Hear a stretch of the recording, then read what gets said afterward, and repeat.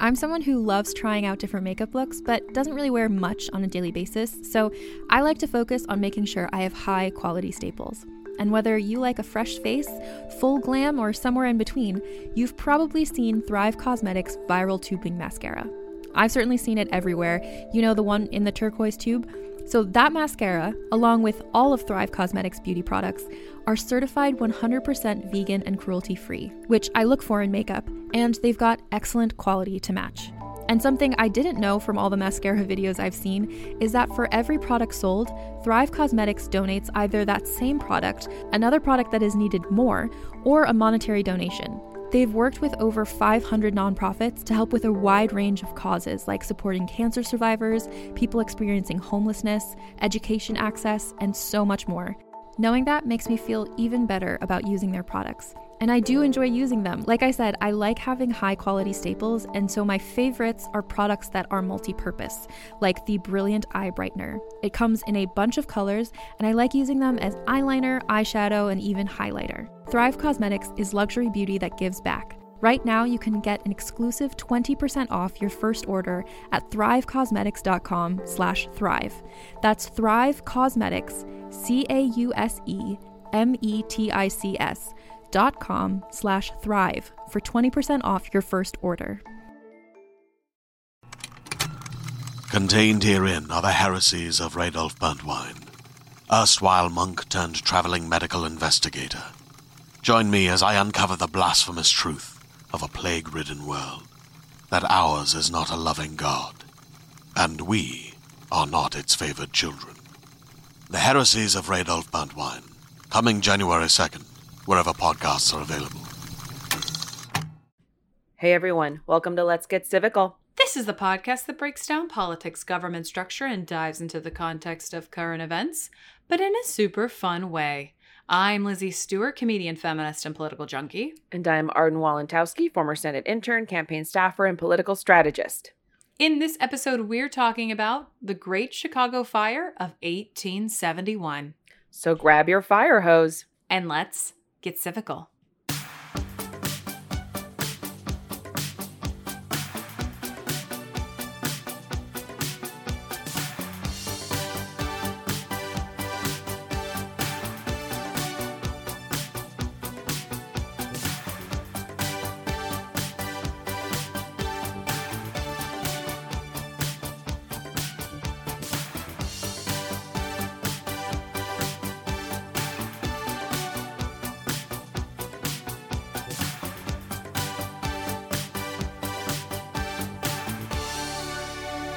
Hello, everyone. Hello, everybody.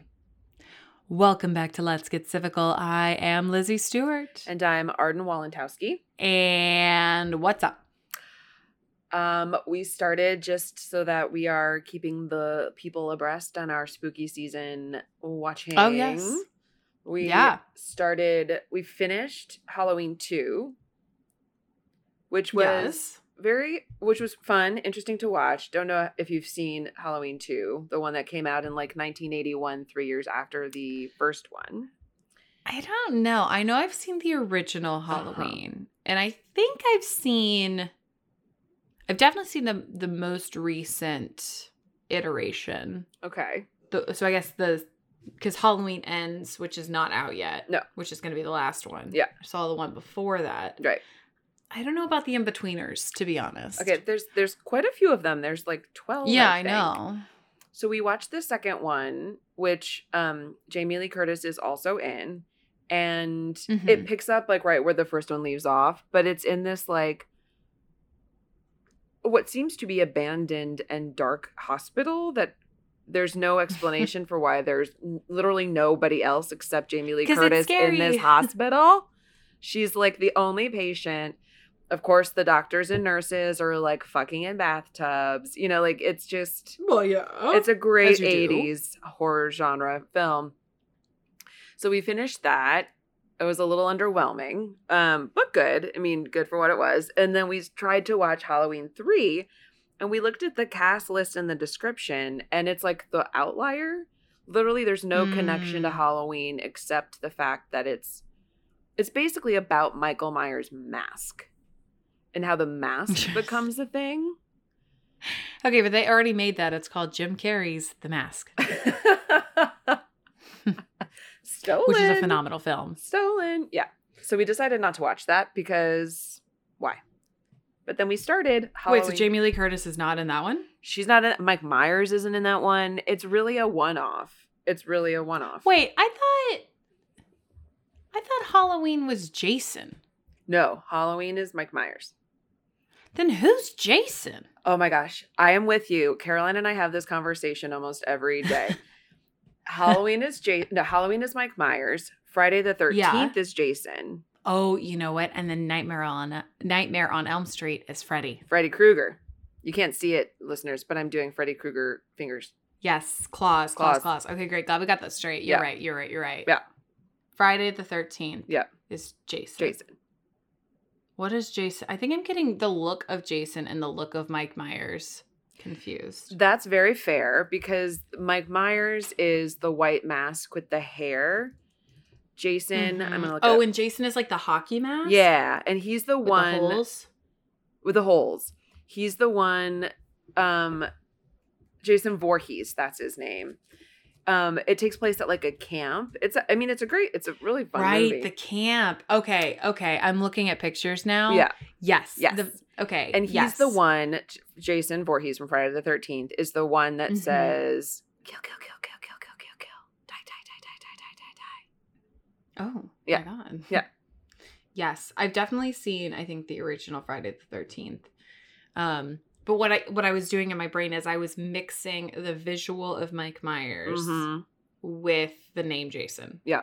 Because like when I thought of Jason, I thought of what Mike Myers is, which is with the hair and the mask. Yeah. Right. And it's kind of like a square-shaped head. Yeah. Got it. Yeah. Got it. So we're all clear. So we're watching, currently in the middle of Halloween number 4. Which is interesting because if you watch the most recent ones, like the one that you were talking about, the one before Halloween Ends and the one before that, I forget what they're called, but the ones with like Judy Greer who plays her daughter. Yes. Halloween 4, I didn't, because I hadn't seen the in-betweens, and they do a great job in the most recent ones of like giving you background. But Halloween 4 picks up 10 years after the first one, and Laurie Strode has her daughter, but she's like in foster care, and Michael again escapes. I mean, slippery eel. I don't know why they continue to think moving him is a good idea. Yeah, they're like, let's put him on a bus. That'll be fine. Always a bus. Yeah. So that's where we are. We watched Hocus Pocus 2. Don't tell me anything. I don't even want to know your thought. Don't say anything else. I won't. Are you going to watch it? We will reconvene when I watch Hocus Pocus 2. And okay, we'll hash it out. What have I watched? Oh, I think the only thing I've watched, because I've been very busy, is Scooby-Doo on Zombie Island. Oh my gosh. is an incredible film. Oh my God. I will watch Scooby-Doo on Zombie Island sort of any day of the week, any month of the year. But I put it on because my whole house and life is a catastrophe. So I had to like start cleaning to get it together. Yeah. And I was in my bedroom folding a mountain of clothes that I had on the ground. And I was like, let me put on. Oh, yeah. My favorite film, Scooby-Doo on Zombie Island. It's the best animated Scooby-Doo film that is out there. Period. Maybe it was last week or the week before when you said you had Scooby-Doo movies in your Halloween repertoire, and I was slightly confused because I love Scooby-Doo. Like I did this the other day, we'll put on the old animated series, but in my mind, I was thinking the live action with Freddie Prinze and Sarah Michelle Gellar, and which, to be fair, if you're about to throw some shade at the live action Scooby-Doo, no, listen, that came we're gonna out, fight. I love that movie. I love Scooby-Doo, okay. And when that movie came out, it was like, height of Sarah Michelle Gellar popularity, a la Buffy. So Obvi obsessed had like as a teenager Scooby-Doo toys that I bought because of the movie release. Because I was obsessed. So no, love that movie. But I was thinking Zombie Island was one of the live action ones. And then now that you said that it's animated, that makes more sense. Because I was like, I don't remember any of them being Halloween-y. They're not like Halloween based. It's just that like it's zombies, scary monsters. So it like fits in the canon. And it's, it is confusing because in the live action Scooby-Doo, they go to Spooky Island. Spooky Island. That's what it is. It's Spooky That's Island, what it is. But it's just called Scooby-Doo. It's not called like Scooby-Doo Spooky Island. Right.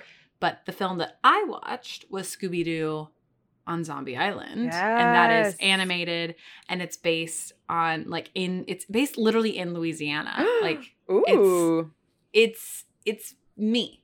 It's you. It's me. It's a great film. It's like an hour and 15 minutes long. We love. And they really jam pack it. So everybody watch Scooby-Doo on Zombie Island as part of your spooky repertoire, along with the live action Scooby-Doo. It is very good. Literally perfect casting. Yes. Perfect casting. Perfect casting. Yeah. So obviously today's episode has nothing to do with spooky season, but we will continue to talk about spooky season because this is our podcast. It's our podcast, and we love and the spooky season is among us. And do not think that I will not try and make this a thing once the Christmas holiday season comes around. Sure. And I'm in the throes of Christmas movies. What you're watching. Yeah. I mean, it's going to happen. It's going to be a lively couple of months, y'all. So buckle up. But today's episode, nothing to do with spooky season, but this was another Arden pick, and Arden did not reveal to me what this episode was going to be about until approximately 10 minutes ago. Arden, what led you to this? I am delighted. We've never done anything like this before. No. And I love it. So I was looking for what to do last week's episode and this week's episode on. And, you in the same way that I'm sure you do when you're looking for episode ideas, it's like, what happened this week in history? What's a big moment?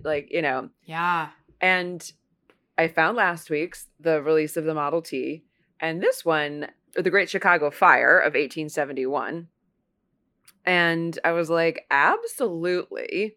I have no idea what this is about. I remember there being a fire, but couldn't tell you. Wasn't around for it. Never really learned about it, except, and when we get to it, maybe you'll remember something from your childhood about this.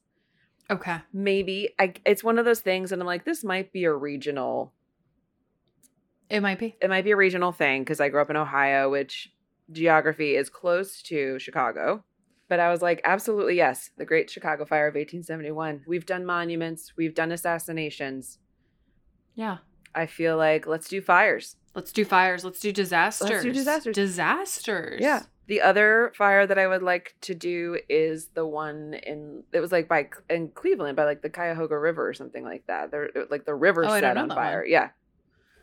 I was thinking the Triangle Shirtwaist Factory. We should absolutely do that. New York. Here in New York. We should absolutely do that. Famously, fun fact, had class at NYU in that building. Mm-hmm. Many years later, I was like, well, spooky. Spooky. Awesome. No, the only thing I know about Chicago in this general time period is H.H. Holmes. So I'm excited to learn about something different than H.H. Holmes. Yes. This is different, although this is different. This is still scary. You know what? If it's in with our theme, spooky season. Spooky season. Spooky season. Let's talk about fires. So the notes from this episode are coming from National Geographic, specifically the education side of National Geographic. History, yes, history.com. And the University of Chicago Magazine, an article by Herman Kogan. Love it. Start us off and tell us what she was in brief. Yes. Let's get a quick overview. You know I love an overview. So what was she? Let's talk about it. On October 8th, 1871, a fire broke out in a barn on the southwest side of Chicago, Illinois. For more than 24 hours, the fire burned through the heart of Chicago, killing 300 people and leaving 1/3 of the city's population homeless. This is a big fire. It's a big fire. It's a big old fire. It's real big. After the fire, the Great Rebuilding was an effort to construct a new urban center. Big businesses, innovative buildings, and a new style of architecture were the result. I mean, yeah. Right. If you have... if a fire destroys sort of like, Everything. you know, a quarter of your entire city, I do hope we are taking innovative steps to architecture. Because clearly, I'm assuming a lot was wood, not the vibe. Not the vibe. No. For an industrial center such as Chicago. Exactly. Metal, a much better suited material from which to make the buildings. Correct. And like brick and all that stuff. Concrete. Yes. Yeah. Stone. So let's talk about perhaps the most controversial aspect of the Great Chicago Fire of 1871, which is how the fuck it even started. Who lit the match? The Great Chicago Fire, like Lizzie said, started the evening of October 8th, 1871. Whilst there is little doubt that the fire started in a barn owned by Patrick and Catherine O'Leary, the exact cause of the fire remains a mystery. Not Patrick and... Imagine being Patrick and Catherine O'Leary. I mean, they go through it, but here's my question. Does the name O'Leary, this is the only part that I think you might recognize, does the name O'Leary ring any kind of church bells in your brain? No. There's... So this is where I was like, this might be a regional thing. In grade school, I wouldn't say that this was a nursery rhyme that they taught us, because it's not really a nursery rhyme. It was, we might have used it in like first, second, and third grade music class as like a demonstration in like volume. Because there's a song about it, about Mother Leary's cow. We'll talk about it. But one of the theories, longstanding, is that a cow kicked over a lantern. Oh. And started the fire. Wait, are you going to do the nursery rhyme now or later? I'll do it now because it'll set it up. So it goes like this. Okay. Great, ready? I'm going to sing, and I apologize to everybody. So it goes like Forgiven. This. Oh my God. One late night when we were all in bed, old Lady Leary left a lantern in the shed, and when the cow kicked it over, she winked her eye and said, "It'll be a hot time in the old town tonight. Fire, fire, fire." Oh my God, no, that is so not a Texas thing at all. I don't recognize that at all. Oh my God, yeah. And then, you would sing it. How literal. I know, so literal. And then you would sing it again, but then you would sing it. So like maybe you would start out super loud, and then you would like half it to like, I mean, it was like used in music class to teach you about scale, basically. So then eventually you would get to a part where it was so low, it would be like, and then by the end of it, you would always say fire, fire, like max volume. So you go, fire, fire, fire. Fire, fire, fire. Yeah. That's wild. Yeah. The Midwest is a crazy place. Midwest, y'all. They think it's the boring part of the country. Let's do a nursery rhyme where we just literally explain exactly what caused the Chicago fire. And teach kids to yell, fire, fire. Right. At least like the bubonic plague was a little more like subtle. Right. Like, ring around the rosy pocket full. Like nobody knows what that's about until they're like, it's a plague. And you're like, gotcha. Oh my God. I had no idea that that's what that was about. That's what that you didn't know was that? No. Yeah. It's about the plague, honey. Ashes, ashes, we all fall down. I think because they're burning. Sure. Are the ashes the burning bodies? Hold on. I'll look it up. Rosy meaning. I'm pretty sure it was the plague. This is from AmericanSongwriter.org. Credible. And the meaning behind the lyrics are ring around the rosy meant the itchy rash around the infected sore of a person sick with the plague. Pocket full of posies were the flower petals that plague doctors showered upon their deceased patients, which also helped to ward off their odor. Ashes, ashes meant the cremated remains of the deceased. And yes, whether sick or not, we all fall down, meaning we all die. Holy shit. Damn. Yeah. Yeah. But it's way more like nuanced than Right. literally Miss O'Leary had a cow who kicked over a lantern and caused a fire that killed all of Chicago. Fire, fire, fire. Or whatever the song is. Oh my God. That's pretty close. I mean, having heard it once, that's kind of amazing. Wow. Dang. Yeah. Now I just see like all these little kids holding hands, spinning around in a circle, being like, we're all going to die of the plague. We're all going to die of the plague. You know, we're all going to die of the plague. Wow. That's rich. So one of the theories, well, we'll talk about the theories in a second, but the cause of the fire started, whatever the cause was, the fire started in a barn on the O'Leary property at 137 DeKoven Street on the city's southwest side. The fire spread north and east into the heart of Chicago's business district. There are many theories about how Chicago's Great Fire of 1871 started. The first person that Catherine O'Leary told the story to seems to have been a man named Robert Critchell, an insurance man who questioned Mrs. O'Leary and reported that she told him, quote, in a rather ungracious way, he later wrote in a memoir, called Recollections of an Insurance Man. Oh my God. Like, this woman, I mean, look, I don't yet know if Catherine, sweet Catherine, is our villain or not. But I think if you I am going to assume that this was an unintentional fire. Yes. And if you've unintentionally burned down half of Chicago, how can you possibly be gracious about it? Like, on top of that, like, you're basically what he's saying is, I didn't like her tone of voice. Right. I didn't. Are we never to be critiqued on our tones of voices? Oh my God. I'm like, 300 people are dead because of my cow. How do you want me to sound? How do you want me to deliver this information to you? I'm not going to be pleasant. I'm not going to be pleasant. I'm not going to be gracious. How is she? All right, I'm on Catherine's side. I know. Even if she lit the match purposefully, I'm on her side. So, but then also he turned around and wrote a memoir, Recollections of an Insurance Man.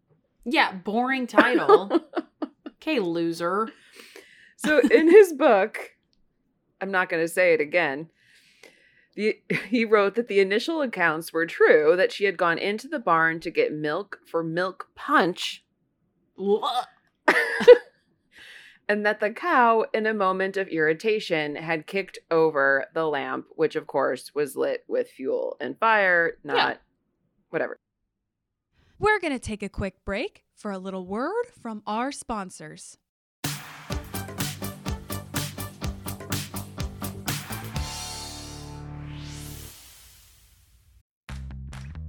You can shop from anywhere doing pretty much anything. You might shop while working, eating, or even listening to this podcast. And however you shop, we all know and love the thrill of the hunt. But do you also know how to get the thrill of the best deals? Because Rakuten shoppers do. With Rakuten, they get the deals they love with the most savings and cash back. And you can get it too. Start getting cash back at your favorite stores like Sephora, Nike, and even Expedia if you're looking to get some travel in. And getting cash back doesn't mean you have to miss out on sales because those can just be stacked right on top. It's easy to use and based on a simple idea. Stores pay Rakuten for sending them shoppers, and Rakuten shares the money with you as cash back through PayPal or check. Download the free Rakuten app and never miss a deal. Or go to Rakuten.com to start getting the most bang for your buck. That's Rakuten.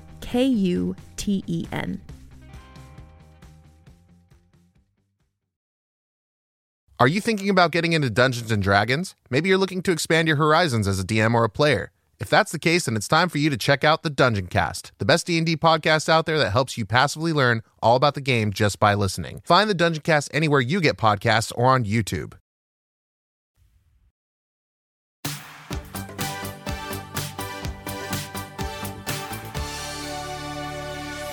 So another contemporary witness at the time was Jacob Schaller, who was a youth who worked for the O'Learys, delivering milk to the neighborhood.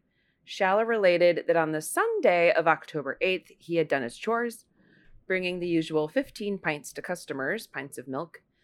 On the next morning, with the city aflame, he spoke with Mrs. O'Leary. She told him she was distressed because she was sure her cow had perished.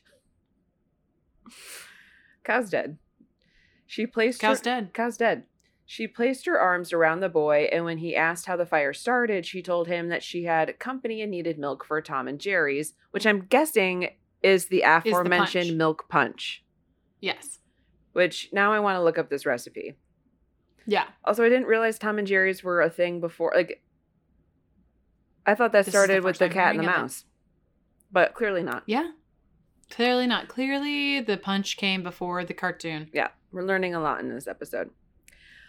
Because the day's supply had been sold of the milk, she went to the barn and sat down to milk the cow, gotten about a half pint when the cow, obviously resentful of being milked a second time that day, raised up her right-hand leg and gave a light kick, which hit the lantern and knocked it over to set fire to the barn. So 2 people are claiming... It's like pretty much the same account. It's the same account. It's whether or not she was milking him or not. Right, exactly. So as the hours of the disaster continued and the wide extent of the damage became apparent, Mrs. O'Leary did little talking. Yeah, what is there to say?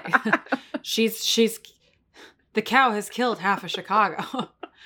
What do you want this woman to say? And the cow's dead because the cow is where the fire started. She wanted to make Tom and Jerry's, and now half of Chicago is burned to the ground. Like, it's called shock. Somebody help her. Somebody help Catherine O'Leary. I also, the fact that, like, Catherine O'Leary is the one who takes, I mean, up until, like, 1997, apparently, takes the shit and the blame for the Great Chicago Fire. But she also had a husband. Like, where's him? Where is he? I know. Where I'm is like, he in this woman can't vote. She can't own property, and yet you're going to make her be responsible for the Great Chicago Fire? No, thank you. No, thank you. No, you want to own her? You got to own all of her. Mm-hmm. So, Mrs. O'Leary, now that the fire is raging, has stopped talking.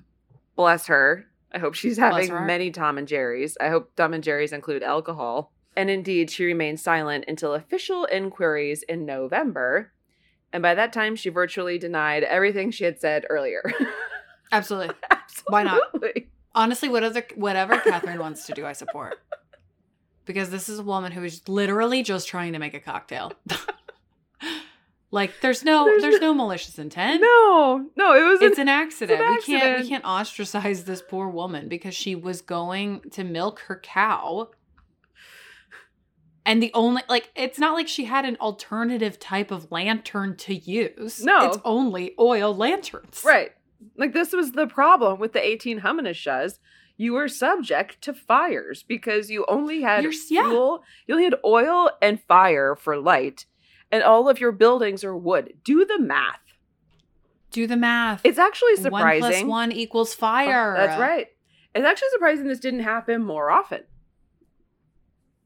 For sure. Well, it's like how London has burned to the ground. Oh, right. 50 times in a span of like 10 years. Right, exactly.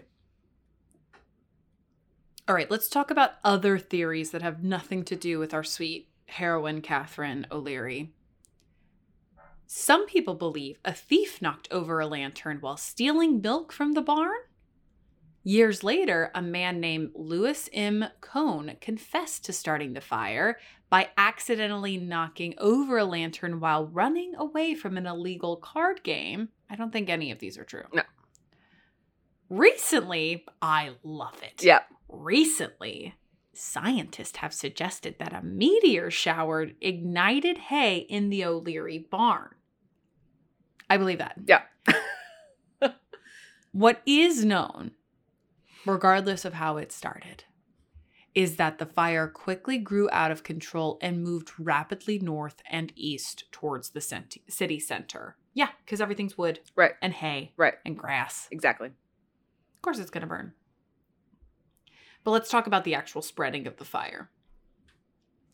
So the fire, according to the best authorities, started between 8:30 and 8:45 p.m.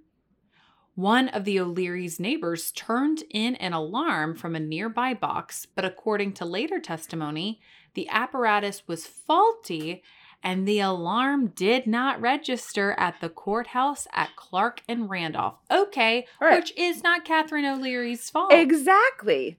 It we may could have been, stopped this fire. like, and you're gonna Justice read for it. They had Catherine. another opportunity, and again they fucked it up. So yes, Yeah. 300 people died. Mrs. O'Leary's cow started it, probably, unless it's a meteor shower. But the city fucked themselves over because they weren't controlling the fire properly. The infrastructure failed. Failed. Meanwhile, from the courthouse tower, the man on fire watch there, Matt Schaefer, spotted smoke and flame and called down the tube to William Brown in the fire office to sound the alarm for a fire company to proceed to the fire.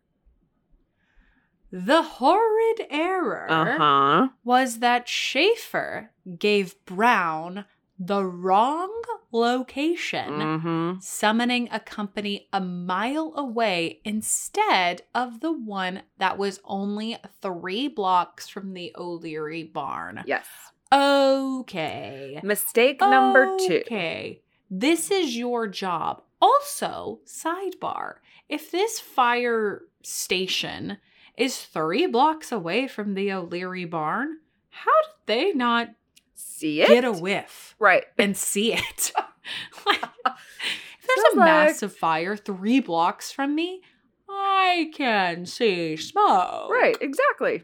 Because it's not like there are tall built. I mean, this is No. like as skyscrapers are coming, but this is a barn. This is a barn. It's a barn. It's 3 a barn. blocks away. Mm-mm. A few minutes later, Schaefer realized his mistake and directed Brown to sound the right box. But for reasons never explained, Brown stubbornly and stupidly refused and again sounded the wrong alarm. Okay, blood is on this guy's hand. Twice. It now. is fully Mhm. William Brown at this point. Oh, yeah. Yes. Matt Schaefer made a mistake. Right. For sure. Right. Responsibility. Right. But to as the person who's being told, I made a mistake, please sound this one, to be like, no. Blood on your hands, bye. Bye. It sounds Justice for Catherine. Justice for Catherine.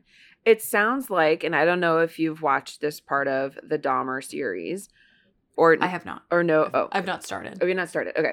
Well, there's this part in the Dahmer series on Netflix that's basically like, and it's based on a real phone call.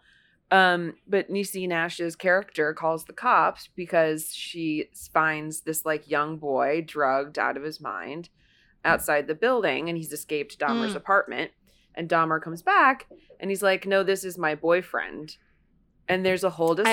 I actually do. I know that from the actual case. Right. Yeah. And then the cops let him go. And they let him go. They let him go back with And then he Dahmer. dies. And then the woman calls the cops again later and is like, I just want to make sure that you checked his age. Is he really an adult? It's okay, ma'am. It's fine. It's all solved. Okay, but he looks like a kid. Is he a kid? Is he an adult? It's fine, ma'am. It's fine. The kid was a kid. Mm-hmm. And if they had just done their job and said, we didn't do the work. Yeah. The boy probably still would have died, but maybe they would have maybe it would have stopped the next however many there were after that. Yeah. Not all of the people in Chicago who died needed to die or find themselves homeless. Really, William nobody Brown, needed to die. Nobody needed to die. If they had If they sounded the right alarm, they probably could have contained the fire to the barn. Exactly. Only the cow was a for sure casualty. Exactly. Admit your mistakes. Admit when you're wrong. Admit your mistakes. Okay, so these two men are absolutely useless. fucking this up. Yep. By 9:21 p.m., the flames had advanced beyond the O'Leary barn to sheds, barns, and wooden houses. The watchmen of the nearby Little Giant Company saw them and roused the men, who hurried to the scene. It was almost 45 minutes after the fire began that the first fireman got there. An obviously fatal delay. Yes. Once started, the fire grew fiercer and fiercer. The firemen were valiant, they were brave, but in most cases their efforts were futile.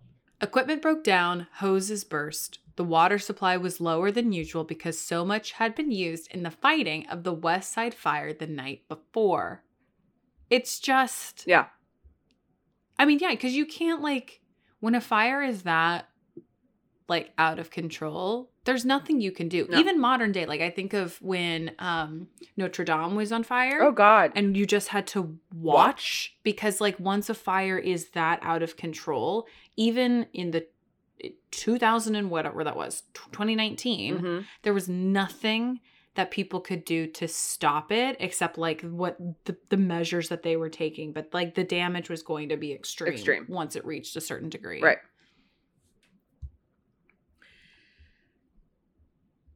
The fire was made all the worse just by the dry conditions of the season. Chicago's summer and fall in 1871 were unusually dry, with only 1/4 the normal amount of rain falling between July and October. Bad. Many of the city's wooden buildings and sidewalks had dried out in the summer's intense heat.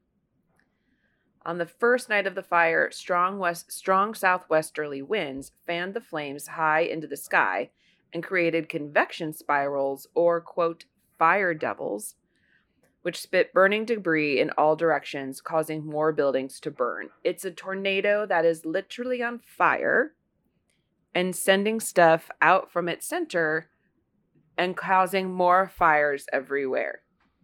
Oh, my God. It's just... Fires on fires on fires. Fires on fires on fires. It's and you know worst what? Case scenario. It's still not Catherine O'Leary's fault. No, it's not. It's not. No, it is not. No. At this point, no. No. Did she knock over a lantern? Probably. Sure. Potentially. Right. That's it. That's it. Who among us has not... Who among us has not knocked over a lantern while milking their cow? Buildings often had a single layer of fireproof material on the outside, hiding the wooden structure beneath. Okay. Flaw. Mm-hmm. The Waterworks on Pine Street was just such a building. Its wooden roofing shingles had been replaced with slate, but the structure itself was still pine.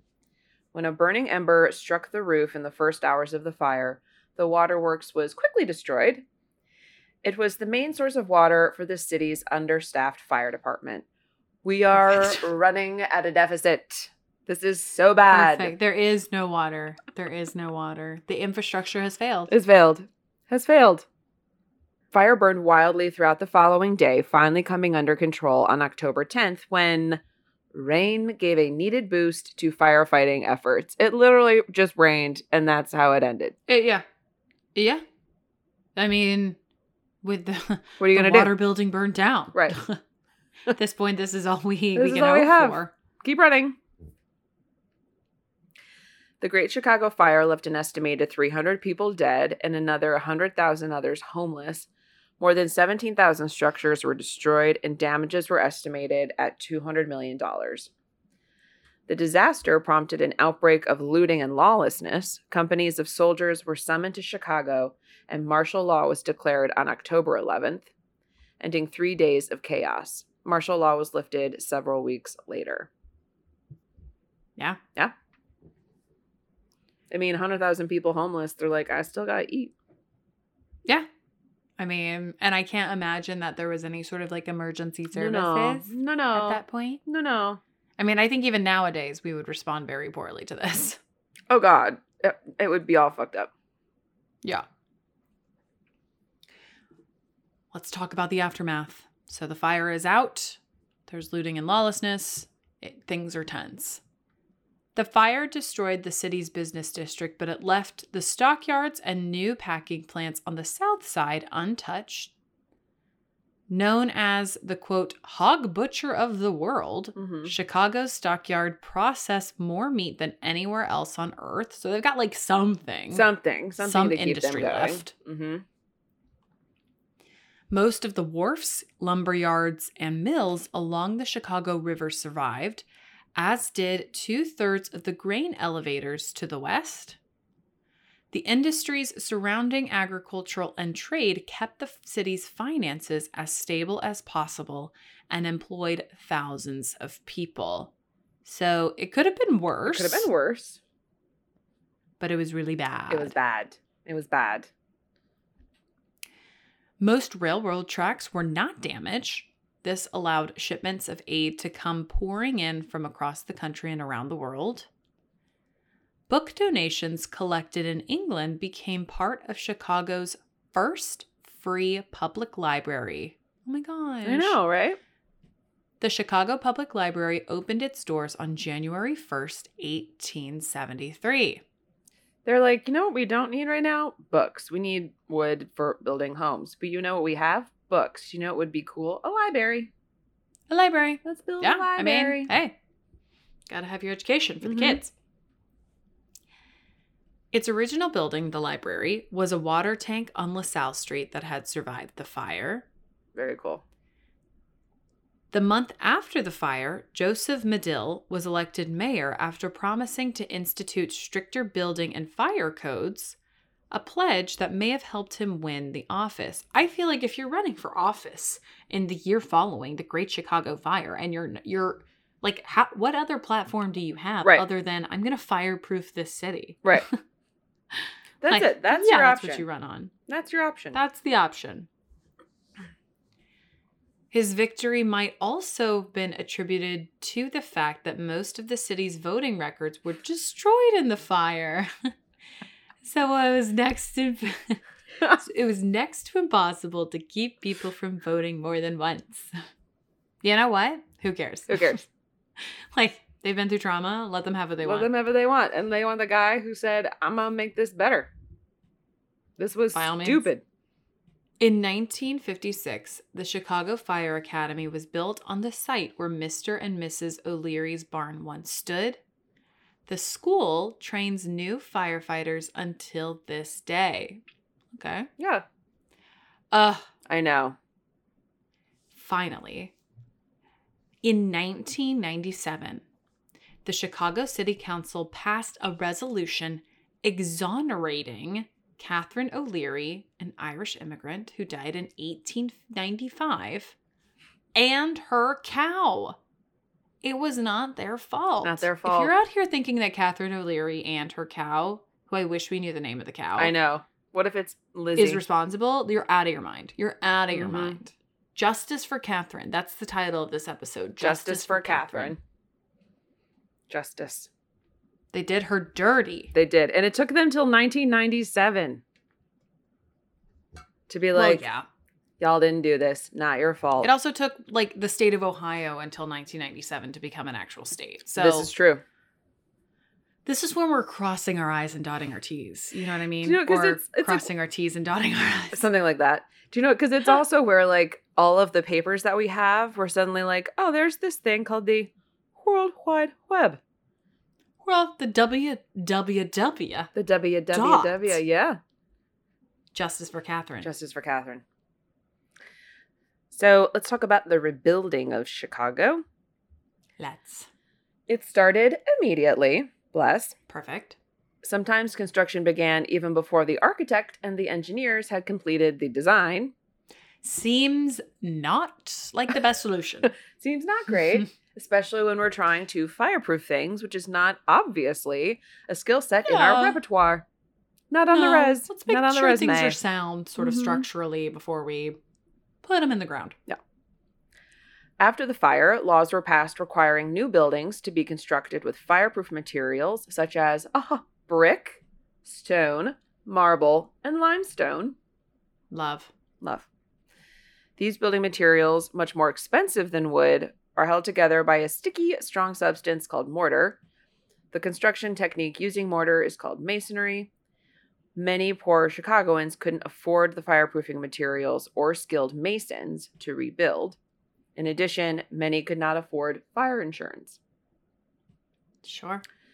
Before the fire, many people had insurance, but their policies, can you guess what happened to them? Burned in the fire. Yeah. burned in the fire. This Yeah. is why from the time I was a kid, my mom, and I have one because she had one, have a strong box. A fireproof Mhm. safe? I have a fire. Yeah. It's not a safe. I mean, it has a key. It's not a combination, but it's a strong box. I love it. I Yeah. have a fireproof safe. You do? Look at us. We're Yeah. so adult. Yeah. I'm These- like, come at me, fires. Come at me. I'm Come at not me. scared. No. I'm actually terrified. Please don't come at me, fires. No. Please stay away. Yeah. Policies burned in the fire. Without the means to rebuild or insure their property, thousands of people and small businesses were crowded out of Chicago. Many Mm. other businesses simply ignored the new building laws. Wood often replaced stone, and builders decorated their buildings with wooden awnings, cupolas, and cornices. Sure. Sure, like I you mean, do. it's like any disaster, right? It's going to disproportionately affect lower income communities. Right. And those folks are going to get left behind, and those folks are going to suffer the most Yep. because that's like it's honestly like the bedrock of our kind of infrastructure and weirdly capitalist society. Yeah. Is that when things go wrong, the people who are affected the most brutally are the ones who have the least. Right, because they have nothing to build themselves back up with.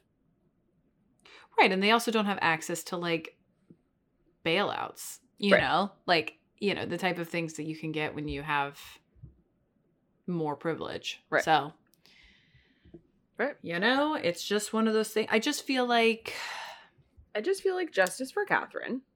I totally feel like justice for Catherine. Justice for Catherine.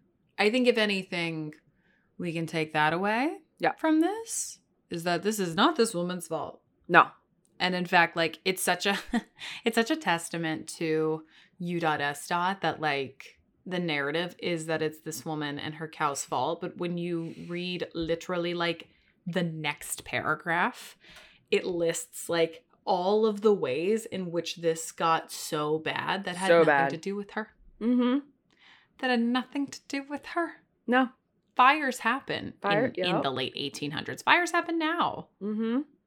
But like you can't, like the infrastructure of responding to fires can't fail in this spectacularly of a way, Right. and not cause massive casualties. Right, because it failed on by human error, and then the error was corrected, and it failed again, not because of the infrastructure, but because a dude said, "No, I don't want to do that." Well, also I would say the original like alarm box failed. Oh, that failed. Yes, absolutely. That failed. That failed. Then the human failed. Right.